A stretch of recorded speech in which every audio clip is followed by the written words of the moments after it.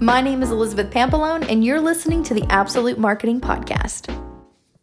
Today's tip is about podcasting. I'm probably going to talk about podcasting a lot, but hopefully each time I do, you will gain something different from it. So today's tip is about show notes in podcasting. A lot of times people will create a script or show notes for their, podcast. Maybe they're working with a guest. Maybe they're putting in some sponsorships in there.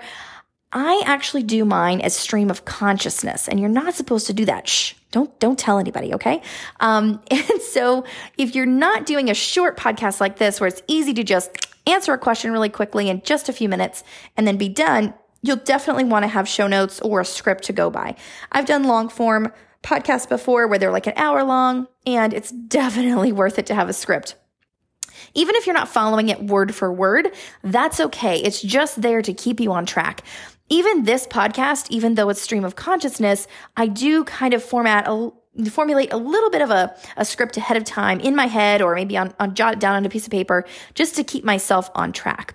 So if you are interested in podcasting at all, make sure that you have the time and you're going to put some effort into some notes or maybe a script ahead of time. A great way to do that when you're collaborating is using Google Drive and Google Docs to actually collaborate with someone who's not physically in front of you. That way you guys can work on the script together before you actually go into the recording studio. So that is my tip for today, and I will talk to you next time. Thanks for listening to the Absolute Marketing Podcast. If you'd like to learn more, please visit getabsolutemarketing.com.